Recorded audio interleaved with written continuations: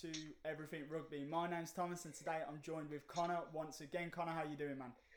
Yeah, not too bad. How about you, mate? I'm pretty good, man. I'm pretty good. I'm really excited for today's show. We've got a right good one for you today. Connor, tell them what the lineup is, my man. Today we're going to be talking about showboating and its place in rugby, the Lions tour, which is going to be coming up, Six Nations. But first, we're going to be talking about training and workouts. Brilliant. Yeah, but it's kind of, we're talking about, we're more linking it to last week's when we talked about mental state, isn't it? Really, I'm really excited for that because one thing we talked about our mental state for training and games, and how we get in the right state for it. But we never really spoke about like that personal training, like when you're at home in your home gym or just doing weights in your bedroom, or if you're actually in the gym post COVID or pre COVID even. You know, what helps you get in your mindset. So what is it for you, Connor? What do you like listening to when you're working out, or do you even like listening to something? Like what's your go-to thing to do when you enter that gym?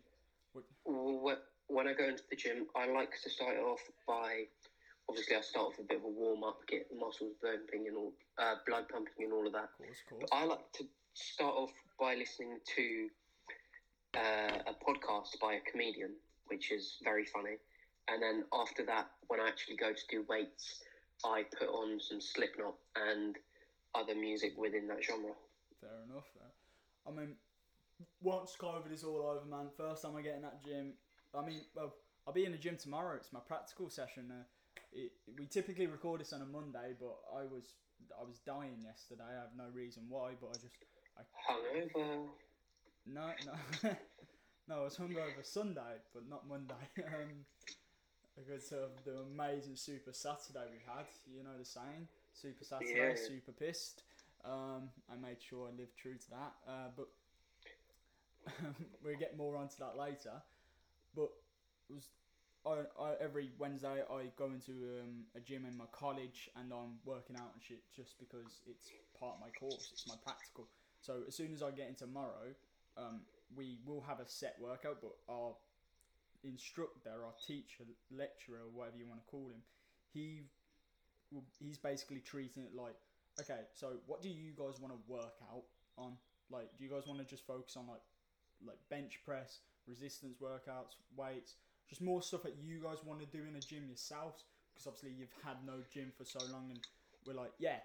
So I know tomorrow, as soon as I get in, we're gonna have to do some cardiovascular for like the first 2 hours, and I'm absolutely dreading it because I'm trying to gain weight, mate. Like, you know, like I'm trying to gain weight and I'm doing 2 hours of cardio. It's gonna kill me. But we get in. We actually aren't allowed earphones or anything. But if I was, I'd start with. I wouldn't listen. Sometimes I might listen to a podcast, but sometimes I like genuinely. I just stick. If I'm on the treadmill, I'll just stick Netflix on in front of me. I'll just start watching Netflix. It just gets it, like, you know, like a show like Friends, because it's something that just passes the time. So I just watch it while I'm running, really. After my workout, I always usually get on the bike, and when I'm on like the bike, I just spin and I just low resistance, chuck a good TV show on your phone, maybe a YouTube video. You should watch it and just spin through. Gets the mind clear after a good session, isn't it? But as soon as I do that, and for example, if I was post-COVID or pre-COVID, what I'd do then is, I don't seem like the sort of guy like this, but a sort of drill beat, like no lyrics, just a beat, really just gets me in the right mindset if I'm doing, especially if I'm doing like bench press or leg press or squats or whatever, like in that sense, in a powerlifting sort of sense, like deadlift as well. Like, listening to a drill beat, I don't know what it is, no lyrics, just a beat, or just my head goes like, this is it, you know, and I get really into it. And one person, right now, his music isn't released, but I absolutely love it because he sends me tracks. I've actually got some tracks on my phone right now, and I love having them. I played them for you only the other day, Con. It was the day after we were talking about, we just, because obviously last week in the podcast we were talking about listening to music, and that conversation hasn't really ended between me and Connor. We've still kept that conversation going, and like the day after, because we didn't speak for like 2 days, and it was the day after we started the conversation about music again, mate sent me these tracks, and I was just, I've only got 2 of the tracks right now, and I've just got them on a loop on my phone, and I'm there for, they're about 3.5 minutes, I think, at most, for each track, and I did about a half an hour workout to listening to these tracks, just back and biceps, and I couldn't get enough of them, and that is by produced by RJ, or Rajdeep, or RJ Beats, whatever you want to say. He didn't tell me what he wanted to call him, but I will leave his Instagram tag in the bio of the episode, so you guys can go check him out, listen to his stuff himself, where he posts little snippets of stuff on his Insta, but he's unfortunately not released anything yet, and I'm very sad about that, because I keep telling him, bro, you gotta release them, because it's annoying me now, man. I've only got the 2 tracks and I want more, and he's like, I'll make more just for you, Tom, and I can't wait to get them. But honestly, I think you're gonna love it as well, Connor. I think you're gonna love this when you get onto those benches and stuff. Forget the ones the stuff you which you sent me. Yeah, I got you to. I didn't send them. I love them. I played them on FaceTime. I never sent them to you. Yeah, no, the one which you played me was amazing.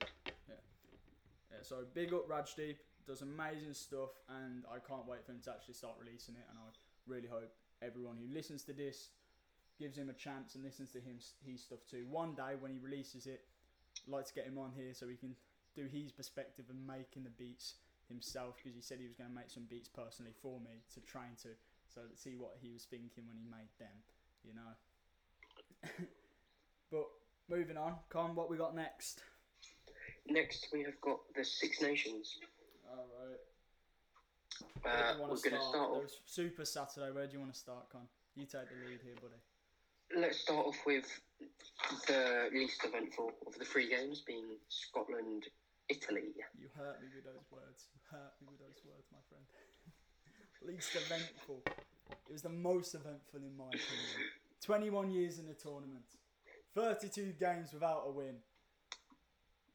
And yet... No, sorry. 31 games without a win. And they add to that total, making it 32. To think I was going to buy an Italy jersey. I thought you did. I didn't get to. I had to pay for my mother's birthday present. But yeah, I'm still gonna get it. And I can't wait to get it. The key things I picked up on from watching the highlights was Scotland's slow start. Definitely. Compared to how they usually start. Italy's... I mean, they had Hogg.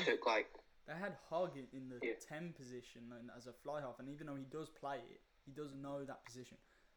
I think as an international player, I don't think he suits it. Yeah, I might be wrong on that. As much as you have this is the player's position, when they go from club rugby to internationals, think about Owen Farrell. At club he does best in 10, but internationally he does best in 12. You play the position you feel most comfortable with in that team, in that atmosphere. Hogg just looked out of position for me in 10. I mean, you could see how he was playing 10. He was playing 10 as a fullback. Yeah. You see 10s, like a 10, like when you're in that defensive line, your 10 will drop out the line sometimes and hold in the middle, and you'd have your fullback a bit further back. You know. And then obviously you've got the winger, whoever's dropping on one side, whichever way it is. But I feel like I was definitely seeing this. Hogg wanted to be a bit further back. You could see him pushing a bit further back in there, and I feel he seemed not liking it. And as soon as he got a chance, I think that they saw it themselves, because as soon as they took off, I can't think who they took off now. I can't think of his name, but the fullback of the day, they took him off. Hogg moved into fullback position, and they put on a sub 10. And I feel like Hogg then, even though nothing major really happened, because it wasn't really a turnaround in that game until there was a turnaround about I'd say it was about 30 minutes into 20 to 30 minutes, because it was a very slow start and it was a very even game up to that point. But when they switched it, there wasn't much of a change, but you just saw, like, watching Hogg and how he played, you just saw more just feeling comfortable, fire. you know. Yeah. You know, and that little through the legs behind him, you know, that little pass. If that was a try, that would have been beautiful. Out to the wing.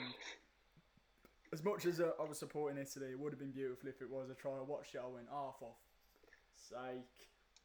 Italy's that team which you support that you don't expect. Exactly. That's why I support them, because it's like, thing is, if I have money, I will always place a bet on Italy to win, because I'm not going to bet much. I'll bet a quid. I'll lose a quid. So what?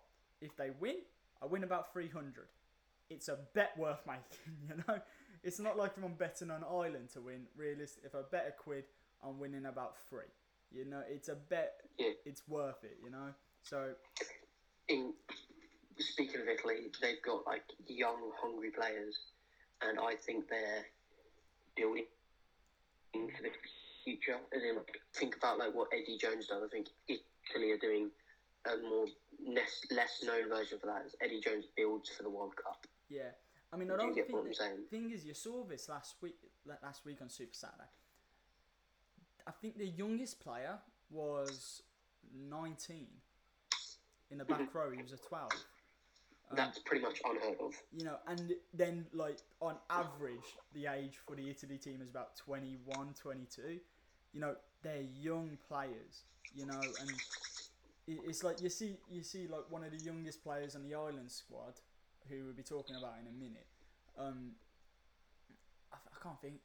couldn't tell you who it was, but the youngest average age is about 22, like 20 to 22.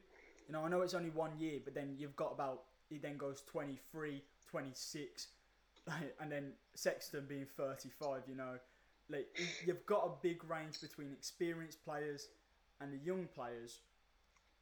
And it's just like, and they work well together because they're learning from each other, and then just, you're not seeing it that effectively for Italy, because they've only got a few really experienced players, and they're not in a position of where these youthful players are. They're forwards instead of, you know, these backs. And yeah, hopefully, I'm hoping, I'd say 2 years time, you know, we're gonna see Italy. We're gonna see Italy doing some good things, some great things.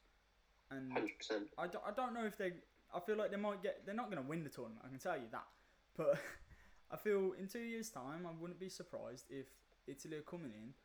They beat Scotland, because at the moment, Scotland is the easiest one to beat out of the rest of the Six Nations. Out of the 5 other nations, agreed. Scotland is the easiest to beat. 100%. I mean, and then it's England. I mean, then it's Ireland. Not even that. Wales. I mean, we can't say that considering what the standings currently are. You know. I can. Okay, Wales. Let's put it like this, right? Wales have not. Okay, they've only won 1 game, which they actually deserved a win. The rest of them were just pretty much throwaways. I mean, I know I was saying that myself. I was saying bad that myself. Calls. I think, don't even get me wrong. I think the Scotland game was unfair to Scotland, but I feel more comfortable to say. I definitely feel more comfortable to say that they would have still won. I was heartbroken about the Scotland game because I was like, after watching that first game of Scotland, I was like, they're gonna win this bloody tournament. Like, they're who I'm putting my money on. And then that game, I thought, that's just so unfortunate. And I feel like that's where I was kind of upset about, because I was like, it's just not gonna happen, you know.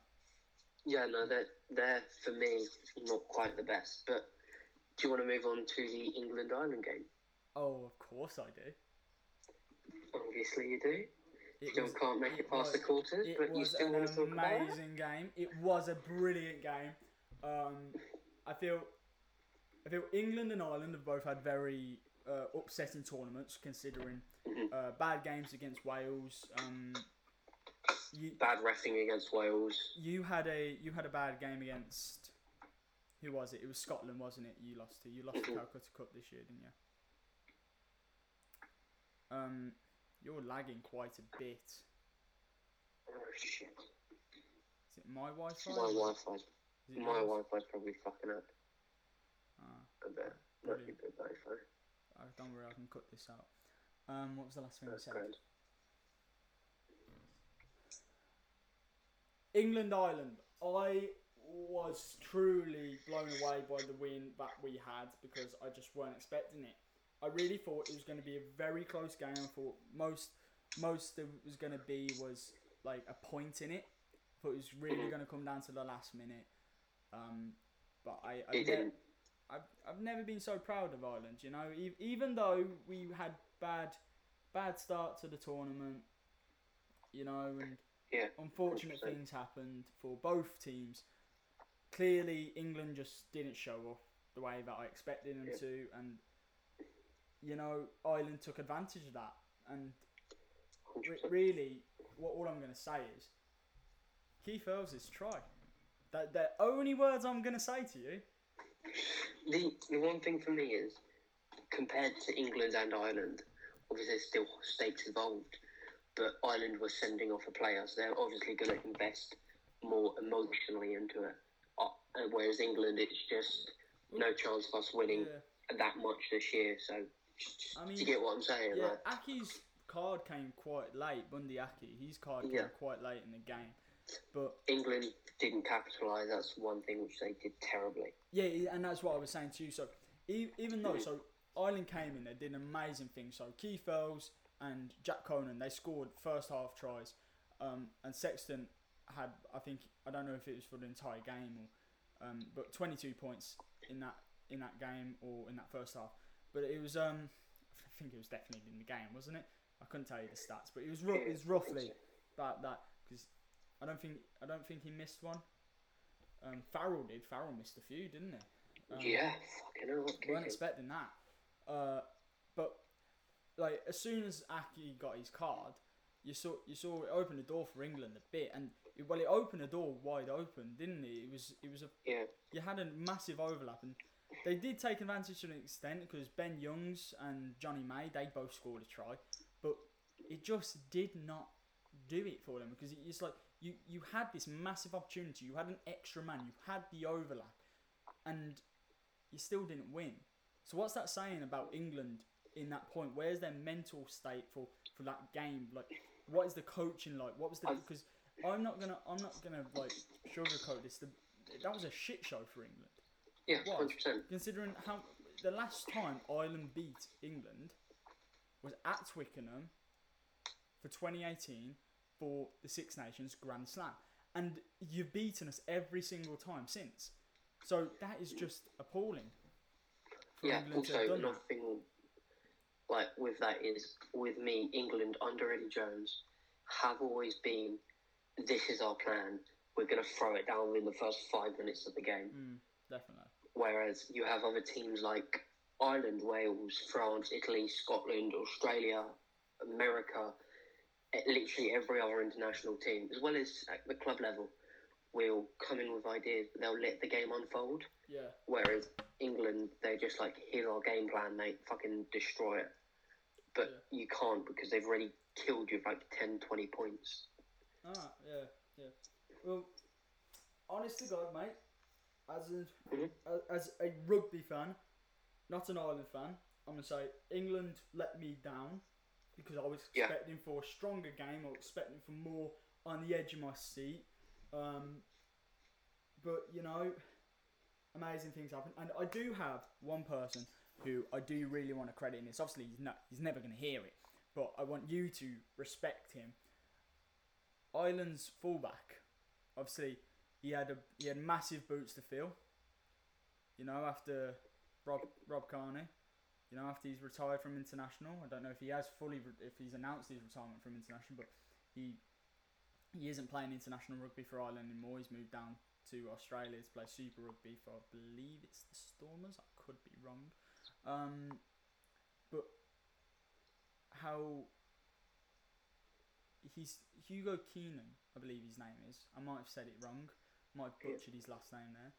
But he's played every minute of Ireland's Six Nations campaign. Which is insane. It is insane because you don't see that. You don't like. He's You do see players being taken off, but technically this is his second Six Nations, but he only got started last November or October when the Six Nations returned after COVID cancelled it. It's his first year within the Six Nations. It's his first year in the Six Nations, really, because he only played, I think, 2 games there. But to come in such a role that the man's it's so demanding of skill, and to be able to take charge in that role is, for anyone, is hard.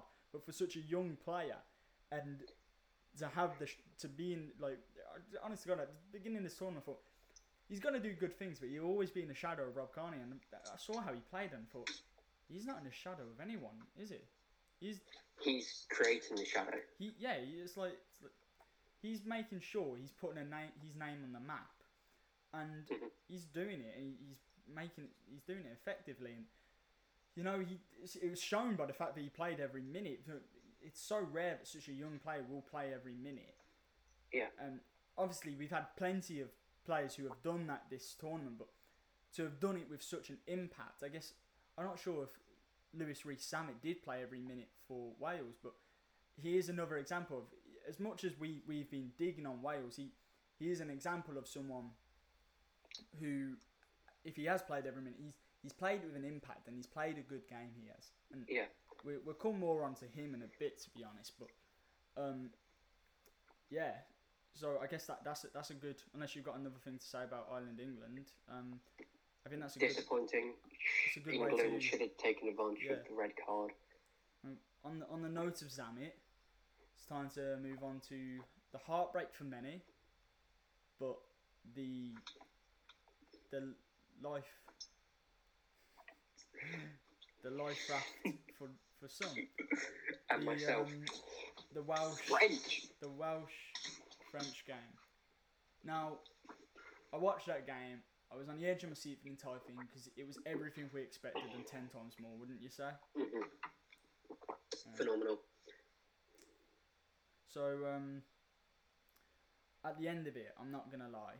As much as I didn't want Wales to get the Grand Slam, I felt the pain. You saw the pain in their faces, and you could not. No matter either way which that game would have gone, Wales or France, you would have felt the pain. Yeah, because you knew it was going to be a close game. It's like we as players, we've definitely experienced those big losses and those big wins. But the thing that sticks the most is those small losses, where they're the biggest losses because you've lost by a couple of points, and it's you know you've been working hard to keep it there. You've been and we know that pain as players, and so many people will know those pains, and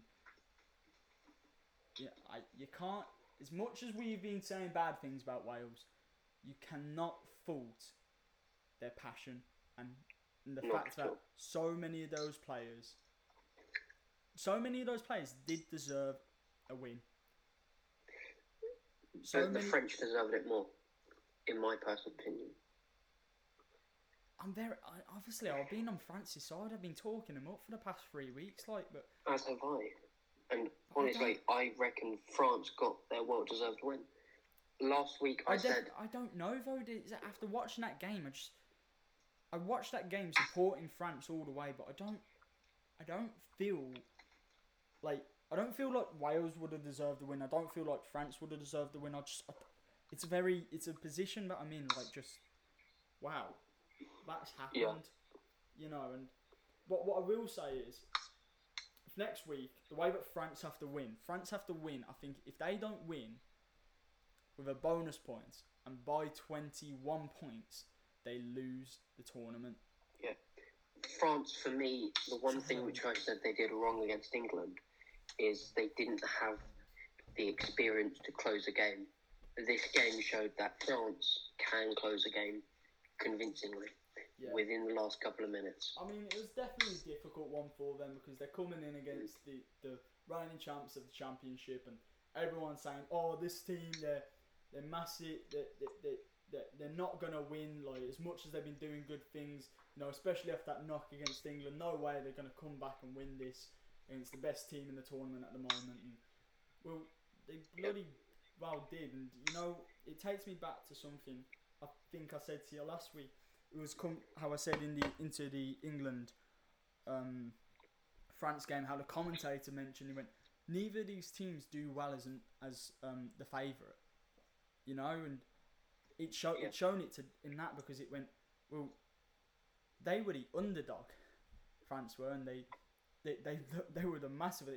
They were the underdog, like how Italy's the underdog against Scotland. It was like that scaled up, like that's how against this Welsh team. And yeah, but for me, there's no need for it to be that scaled up, because this France team is just this France team is good. The players are great, but it took them way too late in this tournament to get their heads screwed on right, and they just got lucky with the reffing.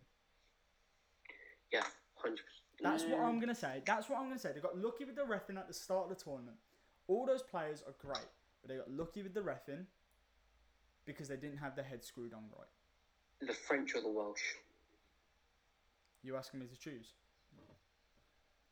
Yeah, who do you reckon? Who do I reckon is going to win? Yeah. Who do you reckon's got this tournament? Wales. It all depends. It all depends on the Scottish team that shows up, not the French team that shows up. It depends on the Obviously, it does depend on the French team, but if the Scottish team that's shown up against Italy with those slow starts show up, it's not going to happen for them. It's not going to happen for Wales. France won't do what Italy did because they're a better team. France are going to come in and bloody well show them who is boss. If they see slow start, they see them not wanting it as much and just not having it in them, France are going to take massive advantage of that. And and France is a team who can take. Yeah, they can. For me, Italy tried. Italy definitely tried in that, but they don't have the ability to take advantage like France, for example. And that's the thing. If Scotland show up, if the good team of Scotland that I saw at the beginning of this tournament show up, 100%. Scotland Wales is one of them, though. Wales will have this, like 100%. If that Scottish team show up, Wales are gonna have. For me, Scotland are a team which you get everything or you get nothing. There's no middle ground. Exactly, and it's not what you want out of a team, really, but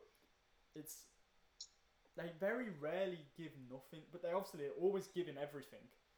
But but they very rarely their give game doesn't show it, which is a shame. Mm-hmm. And you see it, and yeah. But I think from that, we should move into our next topic, because Super Saturday shown a lot of this, because we saw 3 amazing tries, which would have been beautiful as tries, but were disallowed. And arguably, I'd say they were disallowed because of the showboating. Because the tries were showboating. And maybe I'm wrong, but, maybe it was just a try of skill, but they weren't, a lot of the time, they were not treating it like the game that was at hand. You saw them trying stuff that just shouldn't have been happening. I agree. I think rugby, this, you plan so many moves, you only use a couple of them, and they're all very showboaty and they're all very different, but you plan so many and you only use 2 or 3 in a game. Yeah, it's just not. It's not a mean it shouldn't be happening but it does, and what can you say? Just cut out showboating completely. Get rid of these fancy tries. Just play one. No, because we don't want to watch that. But is it getting too much to showboating and showing off with tries now, or are we in a situation where we can? We're at the point that we want to take rugby to the next level. Let's get all fancy. But then that argues where are the forwards in this, or the forwards have to develop it as more of a hybrid player now. Do you know what I mean? Yeah. You have a look at like in the England side, you got like Mara Itoje and a couple of others, and then you've got Jamie George. One of them's hybrid, one of them's just a forward, in my personal opinion. And they're all amazing at their job. It's just what their job is. Like Tom Curry, can he run? Yes. Can Jamie George? No. Can Anthony Watson run? Obviously, because that's his job. Do you get what I'm saying? It's like you're asking forwards to do backs things, which they just don't have the ability to do. I'll tell you, someone from Super Saturday who definitely showed me as a hybrid player, who's a great forward, Jack Conan, Irish number 8 that week. First time in the number 8 this season, in this Six Nations, I think. Main person in the number 8 is another amazing man who announced his retirement from international and club rugby. CJ Stander. An amazing I was going to botch that name. I'm so glad you got it. It's amazing. He's decided he's going to step back. And I feel like he had a lot more rugby in him. But I like how he's decided to end things on his own terms. Yeah.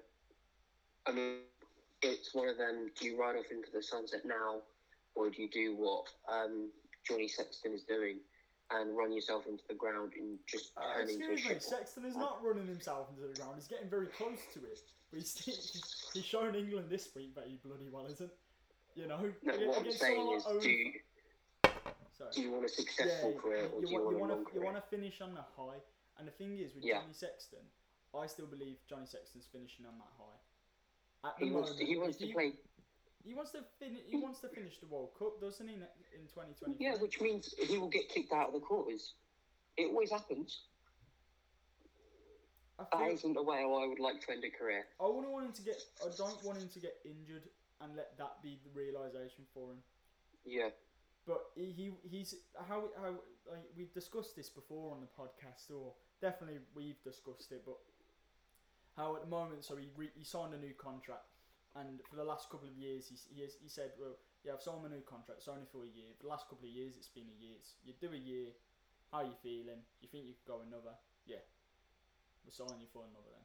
That's how it's been, and obviously Ireland might choose not to select him, but I don't think they will, as long as he's playing good for Leinster. They're not going to say, even if Carberry is doing well, like, and his injuries completely healed, they're going to be like, right, you're on the bench, mate. Sexton, you're still starting, but Sexton might be playing only, I don't know, 40 minutes or 60 minutes, and Carberry, or 50 minutes even, and Carberry's then taking the second half, basically. You know. Yeah, I don't see them doing it for Harry Byrne or Ross Byrne. I don't see them doing it for Billy Burns. I don't see them doing it for any other player really. Like to give that amount of respect and especially if it's World Cup time. I just, God forbid, you know, like touch wood. He doesn't get injured again, Joey Carberry, because he's an amazing player. And hopefully he'll be back at full form, be able to play. Because, you know, I love to watch him play, because he trained under Sexton, and he played with Sexton and trained under Sexton for so many years, and then he moved to Munster, got his own place, and he really got a oomph in his step and how he played. He was showing he's been able to learn from one of the best, but then being given his own time away in a different club, in a different province, to be his own player. Yeah, so he's learned from someone who's amazing. Yeah. But now he's moulding what he's learned. I couldn't agree with you more when it comes to him. He's learned from someone brilliant, but now he's turned it into his own thing, and he's creating a new piece of art by himself. Defo. And I can't wait to see that. But how this started was the showboating. You know. Yeah. And I feel someone who definitely will is Carberry, but because he's very sane, he knows Ireland's players, as we've discussed, of taking that, when we've given the advantage, do something fancy. But I say Carberry is better at doing something fancy. Yeah, the thing is, I don't see Ireland as, obviously they can be, but I don't see Ireland as that team who can, champagne like Wales back in the, I want to say 80s, but I'm not quite sure about, that like fancy offload, just like all of that. Current day Fijian rugby. Yeah, Fiji.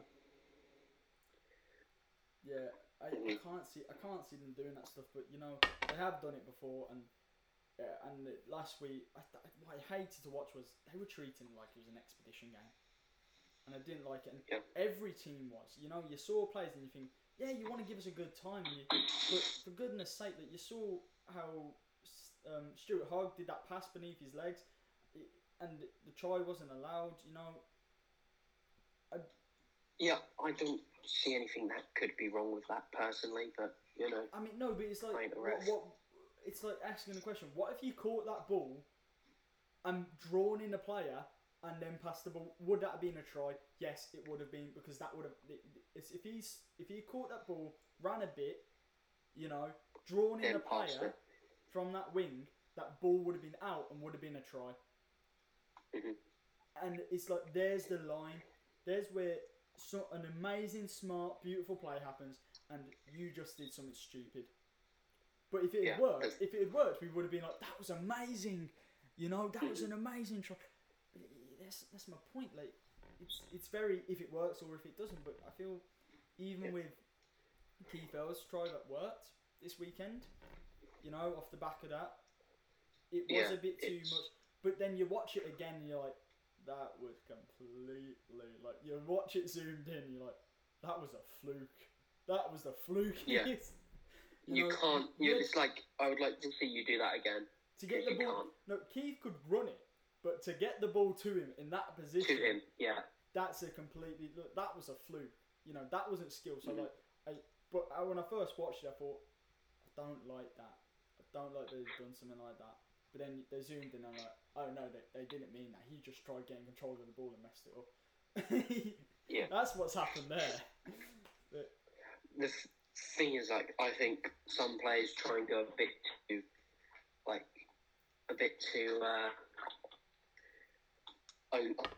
with their plays, and it shouldn't work and it doesn't work, or they go over the top and it should work and it does work.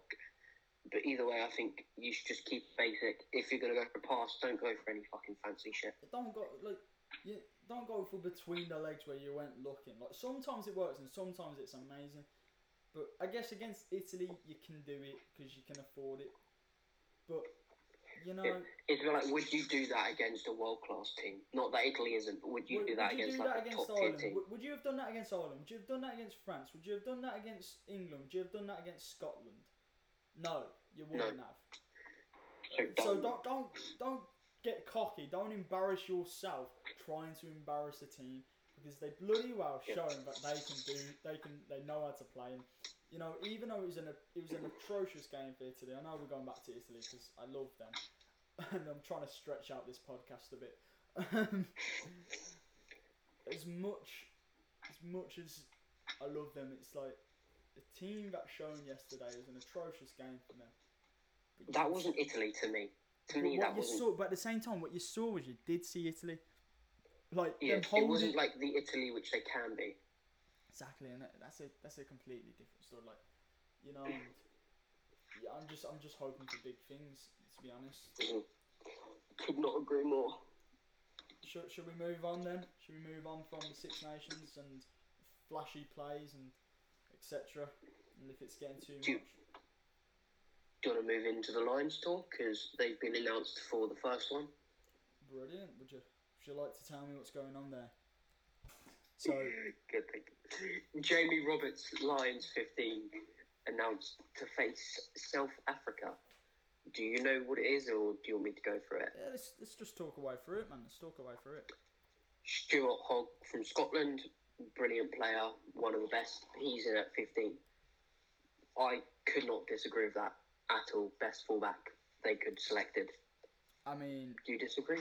What I am going to say is, I'm going to say this real fast, because we're going to see who's at number 11, or I don't know, for such a young player in his position, so new to the game, to be trusted in such a starting position, is that realistically, is it time that maybe Hogg didn't have that starting position? If we're going to trust someone who is brand new, should we trust someone brand new in that position who has shown that he can play that position, like Hugo?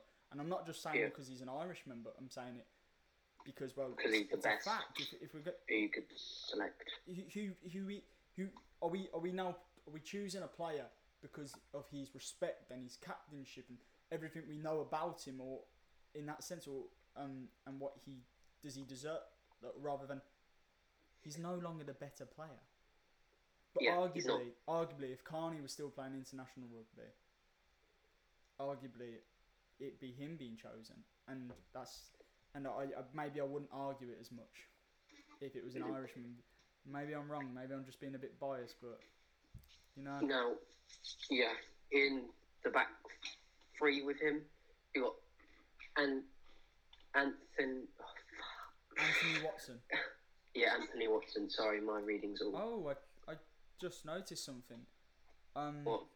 Yeah, so this one. So I got sent one from my friend Lewis Rees-Zammit was apparently number 11, but they've got Josh Adams instead. That was my point earlier about having such a young player in this new position. Like Josh Adams, I respect him. He would deserve it in that sense, but it's like. Mm-hmm. Sorry, but anyway, Anthony Watson for England, definitely well deserved there. He's a great young player. Well, not young player, but you know what I mean. He's a great player. He's a youthful player in a sense. He's not too old. No. He's not old and rusty like some other people. Not going to mention any names. Stuart Hogg, yes. I was trying to be a bit respectful to your feelings there, but if you want to be a dick about it, we can. I mean, mate, you're an English fan, so give it a minute. Doesn't mean I have to be a dickhead. I mean, the English aren't dickheads. This is different, this lineup that I'm seeing here, because I got shown one earlier. Right, I tell you, you had Sexton at 10 instead of Dan Biggar. Sorry, we've got George North, I don't know if you said, he's playing outside centre. 13, yeah. Robbie Henshaw is 12. Now, I don't like that. Henshaw can play both, but he shouldn't. He's better outside. He is a better outside centre. He's wasted on that inside, in my opinion, with his speed. But I guess it's very much like back in the day when Brian O'Driscoll was. It was an English when Brian O'Driscoll was captain. He was playing outside and inside, and I can't think of the English player's name, but he was playing inside and outside as well. Like they were switching about, and they did an interview about it, and they were like, O'Driscoll's faster than me. But like, they're both outside centres, but it's like you're faster than me, but your acceleration is better than me. So it's like you got to try and mix them up to see like what you get best. Both of them are outside centres, but I don't think George North would. Like Robbie Henshaw plays inside centre as well, but George North, and maybe I'm wrong, but he's newish to the centre position. So yeah, put him in something more speed based, and it really being outside. Anyway, you were telling us. Continue, please. Dan Biggar in at 10. Yeah. What do you think of that? There are better 10. I'd say Finn Russell.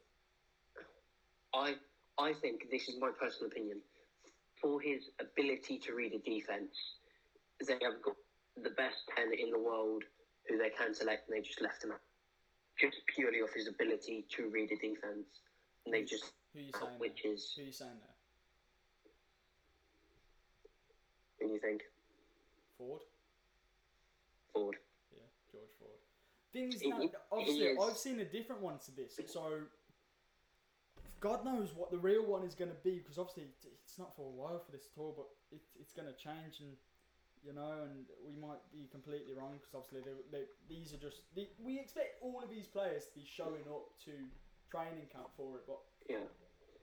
It was last updated on the... get chosen the week of the game, so I don't know why we're going so, into it. Like, these are definitely the numbers. The one which I got was last updated today at 4:30. The one that my friend Dan sent me, I couldn't tell you what time it was from, but You know, there was different names to what's on the sheet in front of me today, but yeah, that is fine. number Should change 9, it, but number 9. What do you think of that? Connor Murray at number 9. Well, who do you think? Who would you want? Would you want Ben Youngs? Ben Young? I prefer Ben Youngs. Ben Youngs, yeah. Would you not? No. And I'm not saying it Why? because he's English. I think Murray is the better scrum half. Personally, I think it really all depends on what you want to use them for. If that makes sense. Murray's box kick is way better. I mean, actually, if we want to look at the last matchup between these two players, who played the better game? One might have got a try, but who played the better game as scrum half? Murray, but so going off the last evidence we have of this matchup, that's the right decision. Yeah, but going off their overall, Murray, I would not put him in there. That's just my personal opinion. And if he comes through on the tour and he blows it out of the park, I'll happily hold my hands up and go, I'm wrong. Yeah. But at the minute, I don't think I will. So moving on to the forwards. Uh-huh. We have, how many Welshmen we have? We have 4 Welshmen, is it? Yeah, there's one person who I wouldn't leave out at all, but they've left out. Who? Mario Itoje. And that, it's not me saying this as an English fan, it's me saying it says he is, in my opinion, the best. Now, here's the thing now. Here's what I'm going to say. And I'm going to go back to the England-Ireland as the matchups. Because we look at the Irishman who we've got on there. Now, you know full well Alan Wynne-Jones. Alan Wynne-Jones is better in that position than anyone. Better than Mario Itoje. He is a better player. He is. Mario Itoje reads the game in a different sense, but I guess you can't argue one is better than the other because they read it in a different sense. But playing that position, I would take... Okay. If you have the ability, you get to pick one. You have to put them up in a line out. Who are you putting up? Jones or Itoje? Itoje. He's better in the lineup. He's better in the lineup, but then you say he's better at getting himself over the ball and being an absolute pain in the arse at the breakdown as well. Maybe, I don't know. But what you can't argue is Tyg Burney deserves that. But I don't know if he deserves it. Like, he deserves to be at the camp. I don't know if he deserves to start, but Ian Henderson, I think he should be in there as an Irish player to have in there. Henderson is an amazing player. I reckon the current one, Alan Jones, leave him in, but I would change the other second row. I'm not even going to try and pronounce the name because I'm going to botch it. I think it's Itoje, 100%. Tyg Burney. Yeah, Burney. Okay. Alright, so then we got... we haven't actually done this, so we got Wynne-Jones at number 1, Ken Owens at number 2. Ken Owens had amazing Six Nations campaign for Wales. Then we have Tyg Furlong, and I sent you a video of Ty Furlong celebrating after that scrum in the England-Ireland game. It summed up the entire game for me. If you don't know the reaction, it was pure joy, and he just shouted and did a little dance on the pitch, like how he jumped up in the air. It's like, never saw a man that size jump that high, but it was beautiful to see, and it summed up the entire game for me. I've seen a guy that size jump. Fucking amazing. Absolute legend. Ty Furlong, I believe he is number 3. Yeah. I do not argue. No. Maybe potentially number 1 and number 2. I think maybe not Wynne-Jones and Ken Owens. I think one of them definitely should be, but I think maybe we should have an English front row in there. Yeah. Because the English front row is very strong, but unarguably Ty Furlong definitely should be in it. Furlong, I'm not even going to argue with that. Best in the free shirt, this Six Nations, in my personal opinion. Throughout the entire Six Nations, you put up a solid game. We have the Scottish mullet, Hamish Watson at number 6. What do you think of that? The hair's a bit questionable, but the player is brilliant, and I won't argue that he's a really he strong reminds player. me of a version of, I forgot his name, the New Zealand guy who has that perfectly long mullet, and you're like, what the? Yeah. That's gonna be fun to edit. Yeah. So Hamish Watson, definitely a player. 100%. I'm gonna want to see. And Tom Curry, I 100% agree. Maybe I do want to see an Irish player in that. I don't know. Who No, really. I think. Who would you take out though? Because there's no chance. No, you're taking fucking other Prince. I mean, again, there's no chance. No, you're taking Tom Curry. I think I'd say Peter. I can't say his last name. I'm gonna butcher his last name now. Peter Mahoney or however it's said. You know. I feel him, Tom Curry, Hamish Watson, they're on the same level. Yeah. Don't think that can be argued. They are on the same level. I would put Tom over either of them for his sheer shithousery. True. Right. No. To end it, what this says, number 8. 100% disagree with. It should not be him. Yeah, I would put Newborn in before him. 100%. Mate, do not agree with that. I think he's a good player, but no way is he the player who... He's not the best option. He's not the best option. No. I'd rather have Jack Conan. And I know I've talked up Jack Conan, but he doesn't live up to some other options that we'd have for the Lions. But I think 100% he should not be that starting choice. But you know what? He might surprise us. You never know. He might not be it because it's a while off now. But yeah. No. That's good. That's all we got to say today. It's been lovely talking to you. Tune in next week to listen to everything rugby and everything we have to say. Take care.